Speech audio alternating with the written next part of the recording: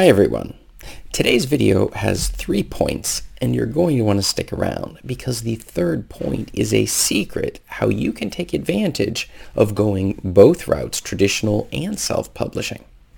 So the topic we're hitting today is traditional versus self-publishing. By the end of this video, you're going to know the key differences between the traditional route and the self-published route. You're going to have the necessary information to follow the steps in order to choose the route that is best for you. And you're going to feel great knowing that you've considered the important points that are necessary to make this important decision.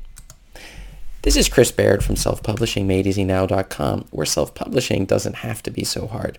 Hit the subscribe button if you like this video and would like for me to make more just like it, and check out below in the description and grab a copy of my absolutely free self-publishing checklist that will help you know the secrets that are necessary to win at self-publishing. I can tell you after showing my ads to over 100 million people that you start to find some patterns with regards to the self-publishing game. So check out the checklist below.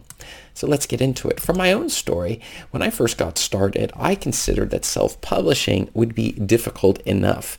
I didn't have to make it more complex by trying to figure out with traditional publishers and needing an agent or somebody that could represent you in order to get your books sold by them. But I thought even self-publishing, how do you do the formatting? And where does the cover come from? And then where are you going to put the book? I had heard and had some friends who had tried to go on that route. I was incredibly impressed because I figured it was so difficult. Well, as you might imagine, I've discovered it is very easy if you do it in the easy way. But the second thing is I began to listen to podcasts of all of the problems that people were having with going the traditional publishing route. That's right. They had put a book onto the market and then the publisher that they had gone through didn't really do any of the marketing for it. And so the book suddenly had no reviews, it had no purchases. They would be dependent upon that the traditional publisher would send them their royalties, which were delayed and sometimes didn't come at all. Eventually, they just wanted to get the book back because they wanted to change some of the content, which the traditional publishers were unwilling to do. So they had signed a contract and everything and had received some sort of a bonus. So it was almost impossible for them to get back their money or to even get the rights to their book. They were, after a period of years, able to figure out how to go about doing this and getting back the rights to their book, where they then could modify the book. They could choose a better cover. They could change the title. They had the flexibility that was necessary, and they said they would never again go with a traditional route because it cost them so much time and money and frustration. And in the end, they could have bragging rights that they had done it traditionally published in one sense, but in another sense, what's the point if you're not selling copies of your book? And since their book was maybe put on display in a bookstore, but then it goes right on the shelf with thousands of other books. And so the second thing was others mentioned that they not feeling like they were an author until they got past the gatekeepers. That is the people who stop you from getting your book traditionally published.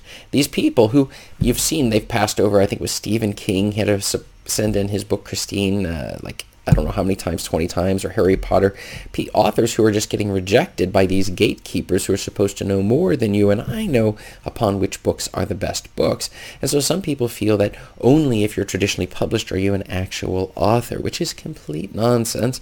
But this is something that a lot of people struggle with. I didn't struggle with that because I went straight for the self-publishing route and never looked back after seeing all of the hassles that the traditionally published people experience. But that brings the next one. I even had a family member. I said, well, at what point do I become an author? Is just putting a book on the market make me an author? And in one sense, the answer to that was yes, it does. But they had commented and said, well, look, if you sell 1,000 copies of your books, then at that point we would say you're definitely an author. And so I thought, okay, well, maybe if I do. But I saw the sales after I'd optimized the books, after I had run all of these ads on it. And I can tell you, after putting 200 books on the market, I know exactly what it takes to get books to sell. And so now we've sold 40,000 copies of the books that I've published, self-published.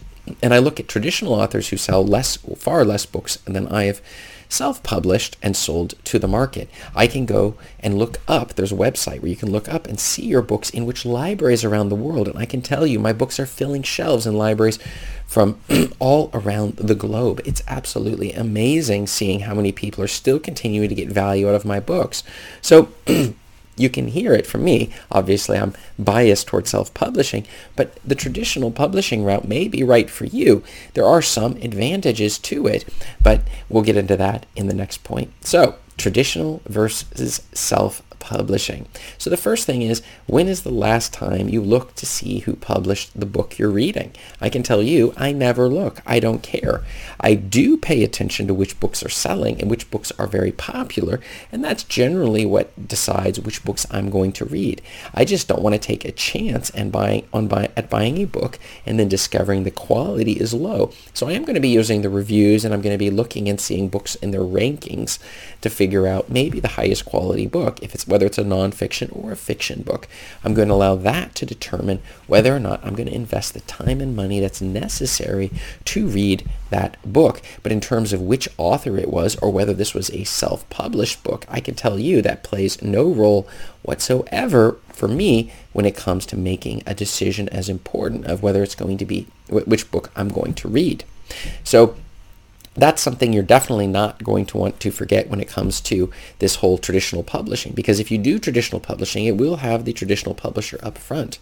But there is one thing I do want to say that is a huge advantage. You could simply, in the old days at any rate, you could write the book and send it in, and then if they accepted it, they would run it through all their editors, different types of editors. They would send it back, you would make the corrections and such. They would figure out the cover, the title, everything would be already done for you, and they would do the publicity and the marketing. Well, times have changed, and the amount of money they're making has seriously dropped as a result of traditional self-publishing and the ease at which it is to put books onto the market. As a result, they spend a lot less money. If they're going to invest money, they want to spend it on a book they're sure is going to make a profit for them.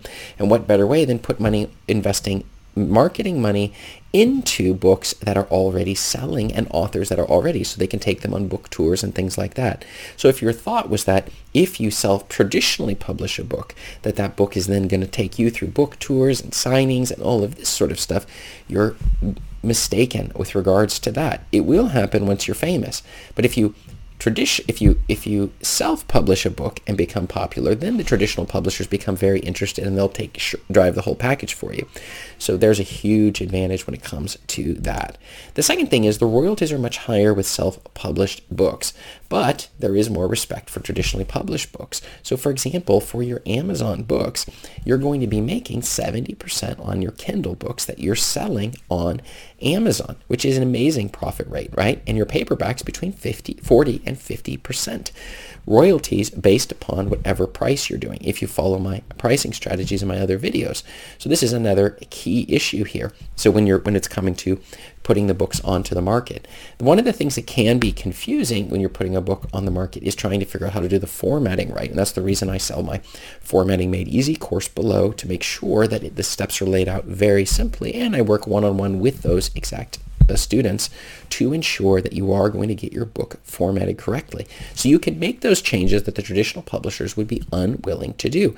You want to add a chapter, you want to change the names, you want to modify some parts of the story, fix some errors, some grammar errors or typos that you have inside of your book. No problem at all. You're going to be able to do this easily with the tools that I like to use, which is Juto, in order to do the formatting, and you learn how to within that course. So the final point and the secret point of the day is you can actually go both routes. My suggestion for you, if it's really important to get traditionally published, it is to first use 3 to 6 months, set a time limit on it, and see if you can get them to accept your book.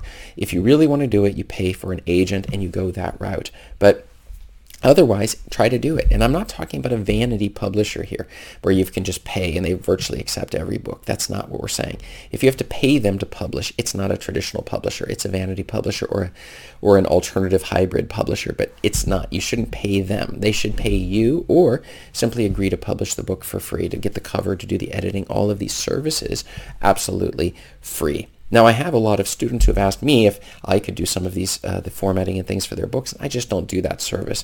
I like to coach my clients in order to how to go about doing these processes, because I just see the importance.